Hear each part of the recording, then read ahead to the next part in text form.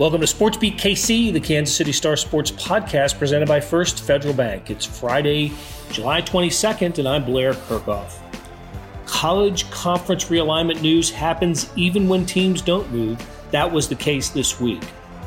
SEC Commissioner Greg Sankey spoke confidently at his league's football media days. ACC Commissioner Jim Phillips spoke wistfully at his.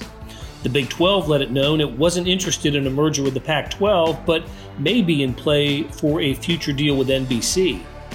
On today's Sports Beat KC, we cover it all with Kellis Robinett.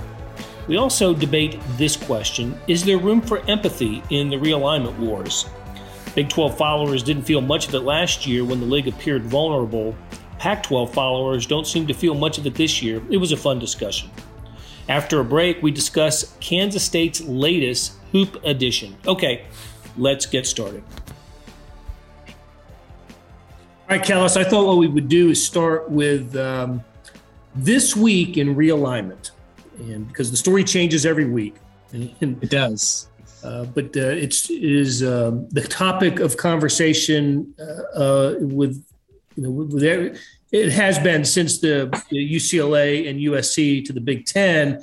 But what's different about this week is conference media days in places other than the Big 12 have started. So I was at SEC in Atlanta. ACC is going on right now in Charlotte. And next week, you're going to have the Big 10 and the Pac-12. So what this means is conference commissioners who really hold the power in college sports now are at the mic and taking questions about it. So I thought we'd kind of go over what we've heard this week and how that might, affect the impact the future of college sports. Greg Sankey got it started with the SEC by, not just out and out boasting, but speaking very confidently about his conference and the position the SEC is in, and who could blame him? But he basically said that when it comes to future expansion beyond the 16, that is beyond when Texas and Oklahoma are joining the league, no sooner than 2025 or no later than 2025. He said the league needs to be thoughtful and be nimble. And then he scoffed at the notion that the Big Ten equaled the SEC's move when the Big Ten added those two California schools. He said, no, look, we got Texas and Oklahoma. We got states that are contiguous. We've got, rivalries being restored. I gotta think he's right about all that. Didn't the SEC beat the Big Ten in this round of realignment? I think so. And I don't know that there was a move out there that anybody could have made to counter, other than maybe Notre Dame and somebody else. But even that, I don't know that would do it. But you're right. He really hit the nail on the head there when he said that, we're our conference is every state touches. Everybody has a rival they can play and enjoy hating. And I do have to give it to the SEC there. They found a way to not only grow and get more money, but stay somewhat regional. And I think that's what's lost in all this conference realignment is you got the Big Ten saying to heck with it. We're going to go coast to coast. Big 12, saying we're going to go from Provo to Morgantown. It's unfortunate that we've gone national in some of these things, but the SEC has, I guess, to say a bad cliche, has found a way to have their cake and eat it too. That's right. It's really unfortunate for a lot of tennis teams. Yes. Well, it's very unfortunate for every team that doesn't play football that is currently in Los Angeles. I don't want to. Goodness, can you imagine playing? Think about it. A lot of those schools have some weird sports that, I'm sure other Big Ten schools don't sponsor. I can't imagine there are too many men's water polo teams in the Big Ten. What are they going to do? I know, right? And not many. And I don't believe USC and UCLA wrestle. So it is going to be an interesting integration of those of the LA schools into the Big Ten. But hey, we'll have 9 a.m. kickoff times on the West Coast for USC Rutgers, so that'll be good. She also, bringing up the point about the rivalries, he's right about that. As you said, Texas A&M will get restored. Oklahoma, Arkansas, which that never really rivalry. What he did say was Texas, Arkansas from the old Southwest Conference, and then he made it a point to say Missouri, Oklahoma, having those two schools, they'll have a quarter of the old Big Eight.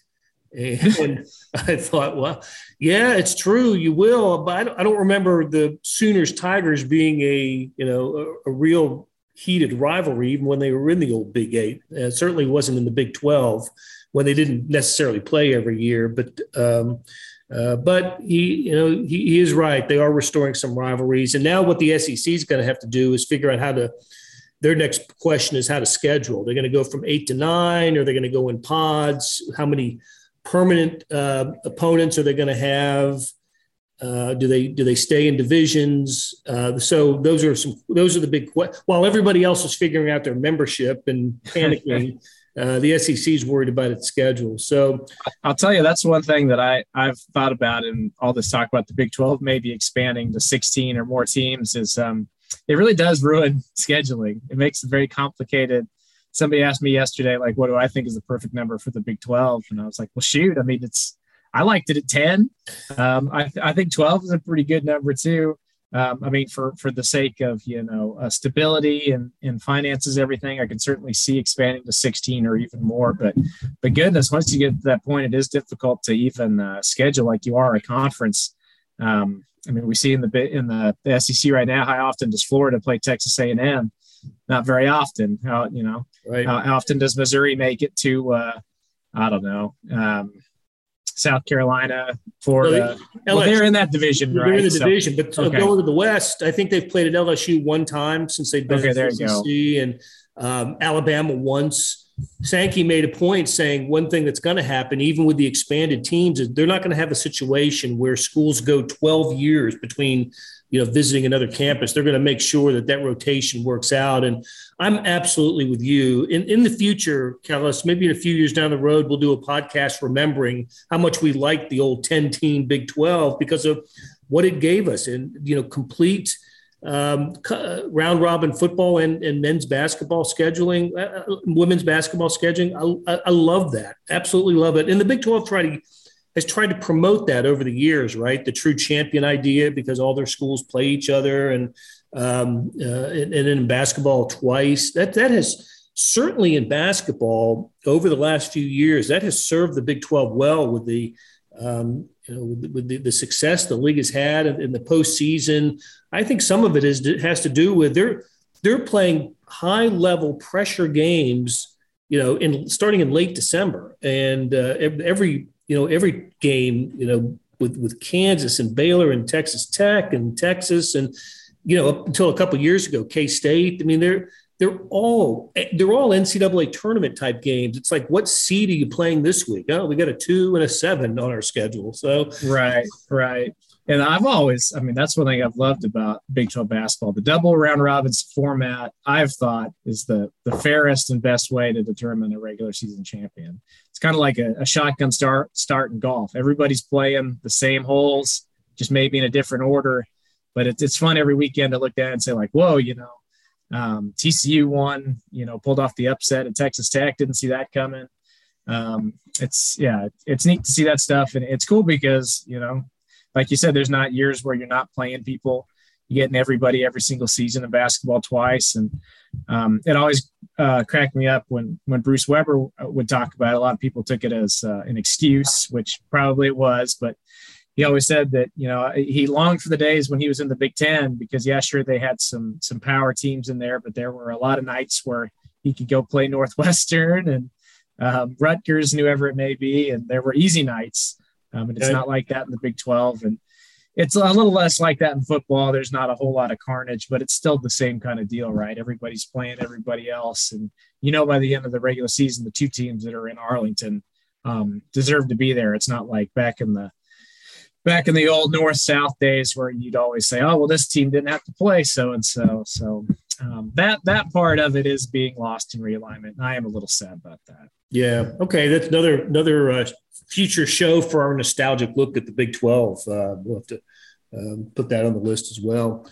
All right. So from SEC media days, the news shifted to the Big 12 again, only this time, not because of any schools that they had acquired or lost, but because of the news that broke that that the Big 12 was not interested in basically absorbing the Pac-12 or merging with the Pac-12. They didn't want a partnership with the entire conference. And two things about that. First, I didn't know it was happening. And I don't think anybody much knew it was happening, but conversations had taken place over the weekend. It was Pete Thamel from ESPN, really solid college sports reporter over the years, used to be at the New York Times.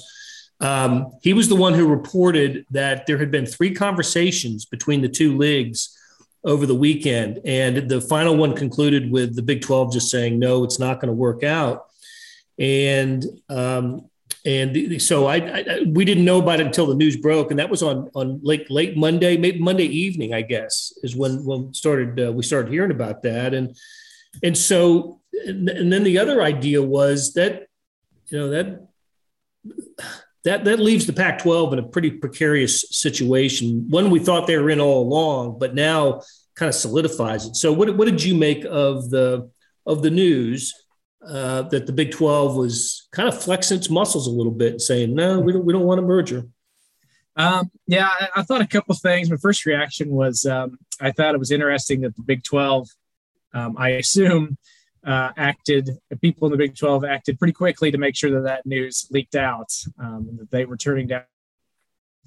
I didn't know that those talks were that serious. I didn't know that they were even really thinking about teaming up with the Pac-12. I know for the past year, it's always kind of been bandied about, right? Hey, the Big 12 and Pac-12 would make good partners. There's some creative things they could do to make, each other stronger together than apart. It's one thing that last year when the roles were reversed and the Big 12 was getting rated, we were talking about on this very show, hey, wouldn't it be great if the Pac-12 would, throw the Big 12 a lifeline and schedule some crossover games or pool their media rights. And I do think there's some interesting things you could do there. But at the end of the day, I just don't know that conferences want to go that far. It's just, every time we see one conference rated, they don't turn around and look to handshake with somebody else. And the one time we did see it, any kind of attempt at it, was with the alliance last year between the Pac-12, Big Ten, and ACC, and that blew up in everybody's face. So yes, it did. So I don't know. Maybe that's why they didn't do it. But that was my first reaction. My second reaction was that I think that this opens the door, probably even more so than previously, to the Big 12 going in and trying to take the best schools in the Pac-12, or at least the schools they want. Because that's one thing you notice that they didn't say in any of those reports. It wasn't that we're not interested in the Pac-12, we're not interested in the teams, we just don't want to have a full-blown merger here. And it'll be interesting to see what both sides do now, because I can see one argument where if the Pac-12 schools decide to stick together, they could rebuild like the Big 12 and be okay. I could see a scenario where some of those schools definitely would be very interested in the Big 12, especially Arizona, Colorado, schools like that. So maybe the Big 12 can make a play. I think it's all on the table, and I'll be very, very interested to see what the Pac-12 what kind of numbers they can get back from ESPN, Fox, their television partners that they're supposedly talking to right now, because they're negotiating with them right now, right? They're supposed to know by the end of the month basically how much money they're going to get if they stick together from those conferences, or if they stick together from those TV partners. And I think we'll figure out pretty quick if that number is good. Then we'll probably see the Pac-12 figure out a way to move forward as they are. But if it's bad, then I think we'll really see some interest between the Big 12 and them. Yeah, the window, they're in a 30-day exclusive negotiating window with their media partners, and we'll know at the end of that. Now, George Kliavkoff, the commissioner, speaks to the media a week from today, on Friday, July 29th. So maybe he'll have some information then. That will be a very interesting day. So I can't imagine he wants to walk into that room without good news, without something to share.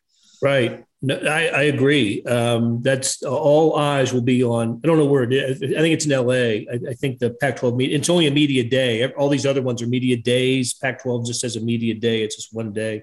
All the coaches are out there. Let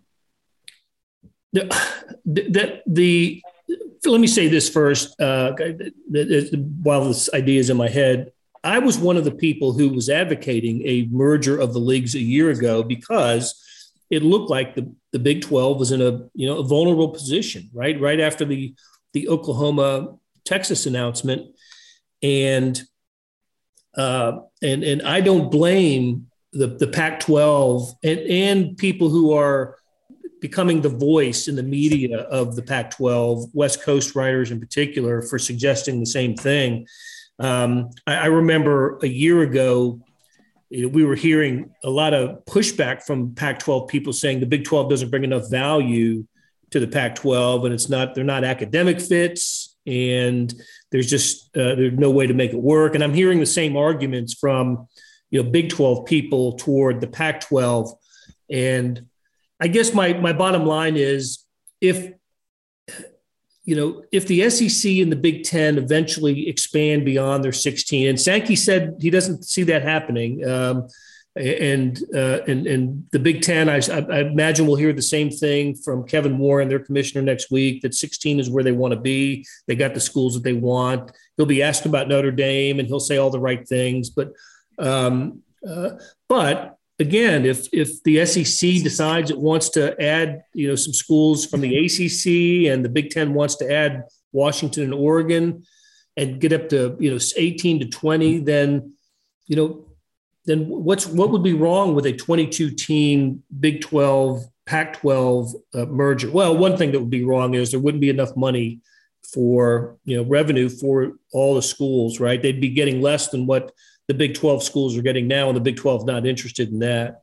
So I think at the end of the day, at the end of these current TV deals, we're going to end up with four conferences. And if that's an expanded Big 12, then and I think that's the more likely scenario, maybe a Big 12 going to 16, then you'd have the ACC, Big 10, and SEC, then maybe that's what it'll be. But I really do have some empathy for Pac-12 schools that may not end up in what would end up being the Power Four leagues, just as I did for the Big 12 last year.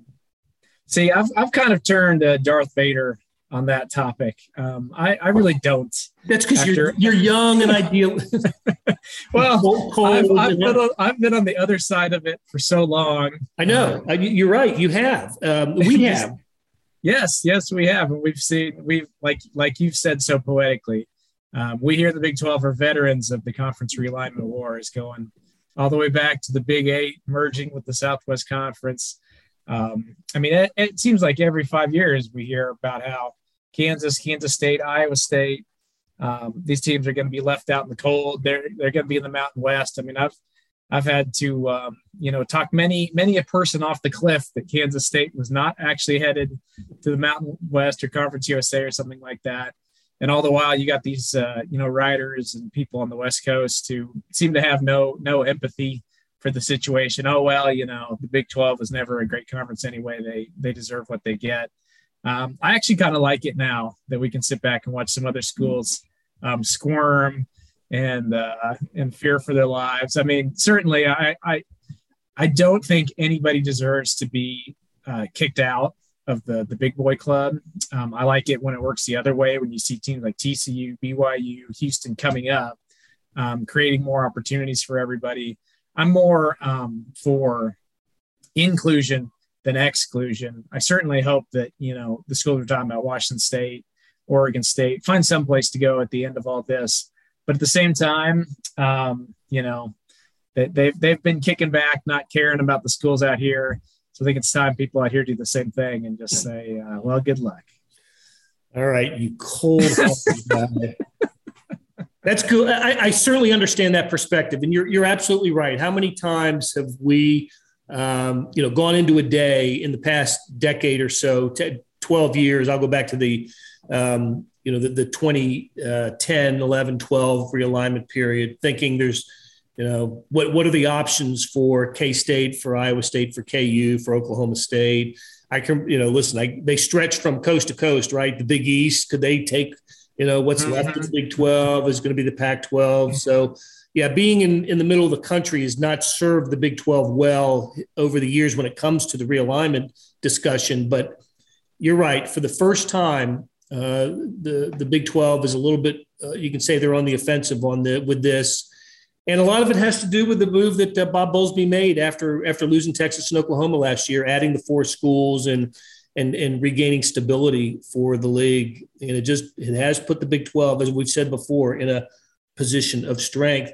Hey, I wanted to bring up one more thing before we leave the Big 12, and that is this was part of the story that Dennis Dodd from CBS Sports wrote earlier this week, and you alluded to in your story this week about how the Big 12 can position itself even better, and that is NBC. All of a sudden, we're talking about a network whose only involvement in college football has been Notre Dame, and likely will continue to be Notre Dame. But now they're could be looking for some more inventory, with the network shuffling around a little bit, and all of a sudden, the Big 12 might be part of an NBC plan along with Notre Dame. And why don't you fill us in a little bit on how that might work and what that could mean? Yeah, so basically, the thinking goes that if NBC is going to make Notre Dame happy as an independent, they're going to give them a massive TV contract that would make $75 million a year. Yeah, that would make them equals basically, or superiors to what teams are getting in the Big Ten, SEC. They'd just be getting it all by themselves from NBC rather than in a shared group. But the thought is that if NBC is going to do that, while it may be worth it, they want more than 6 or 7 Notre Dame home games a year to televise on the network. When you think about it, I mean, it really, that if they're going to be a player in college football, they need more than just Notre Dame. There's not much inventory there. You're talking about one game, you're talking about like 7 games of coverage max for the whole year. And they're starting to put one of those games on Peacock every year to get people to go buy that thing. So really you're looking at 5 or 6 every year. That's not much. Even CBS with they don't have a whole lot of football on, but they at least have the one big SEC game every week. They do have some inventory in the Mountain West and some smaller leagues and some things they can put on. But NBC's just sitting there, a game every other Saturday. How good of an idea would it be for them to bring in the Big 12, have some double headers when Notre Dame is playing at home? You could have a Big 12 lead into it, Texas Tech, TCU first, Notre Dame, whoever second. On the days Notre Dame is playing on the road and NBC doesn't have the rights to those games, put the Big 12 in that nice time slot. I think that would be a great thing if it can happen for the Big 12. I know when Brett Yormark was brought in, his connections were both more so at ESPN and Fox. The Fox CEO even had released a nice statement about him when the Big 12 hired him. So I was kind of thinking that he would stay in that lane and talk to those networks. But if NBC truly wants to televise, even if it's just one Big 12 game a week, I think that's a big boon for the Big 12 if they're truly interested. Yeah, I really like that idea. I hadn't thought about it, and then that popped up earlier this week. It seems like a notion with a lot of potential. You could even add them on to Fox and ESPN or replace one of them. There are a lot of possibilities there. I suppose even if NBC came in and said, we want to be all in with the Big 12, you could move everything over there. Big 12 now could go from ESPN Plus to Peacock. I don't know that that'll happen. I think it's more likely that you'll see multiple TV partners, but there are a lot of options there. And I will say that having somebody like NBC in the bidding process is good. Yeah, no doubt about it. And I wonder if that if a network would advise the Big 12 to expand, to add the Arizona schools, Utah, Colorado, maybe Washington and Oregon. I wonder if they'd be interested in that kind of inventory. I think they definitely would, because so far pretty much you might as well say that the SEC is ESPN's conference, Big Ten is Fox's conference. Why not the Big 12 be NBC's conference, right? I like it. I mean, hey, if there's anything that's gonna push some of those teams west to the east toward the Big 12, I think a serious commitment from a network like that would be a big factor. The network of the Olympics, that'd be pretty cool if it happened. So, all right, we've rambled on a long time without taking a break. Let's take a quick one here, and when we come back, there's a little bit of Kansas State news we need to catch up on. Buying your first home is a huge milestone, but the journey there can be confusing. First Federal Bank of Kansas City is here to make it simple. After nearly a century of serving the KC community, our loan advisors have experience in every type of housing market. With a short phone call, we can give you a free rate quote and talk through loan options. No pressure, no obligation. The road to home ownership can be simple with First Federal Bank. Get started with a free quote at ffbkc.com/homes. First Federal Bank of Kansas City, because banking is personal. Member FDIC, Equal Housing Lender. Hey, this is Blair. There are several ways to access the Star Sports section. Let me tell you about a couple of them. There is Sports Pass. For $12.99 a month, you get unlimited digital access to all of the Star Sports content, including beat writing, columns, features, pretty much everything we write. The deal renews monthly until you tell us to cancel. For $159.99 a year, you get everything the Star has to offer digitally, including sports and the e-edition. Go to kansascity.com and drop down to the bottom of the page where it says Start a Subscription for more information. Your support has never been more important. As always, thanks for reading and listening.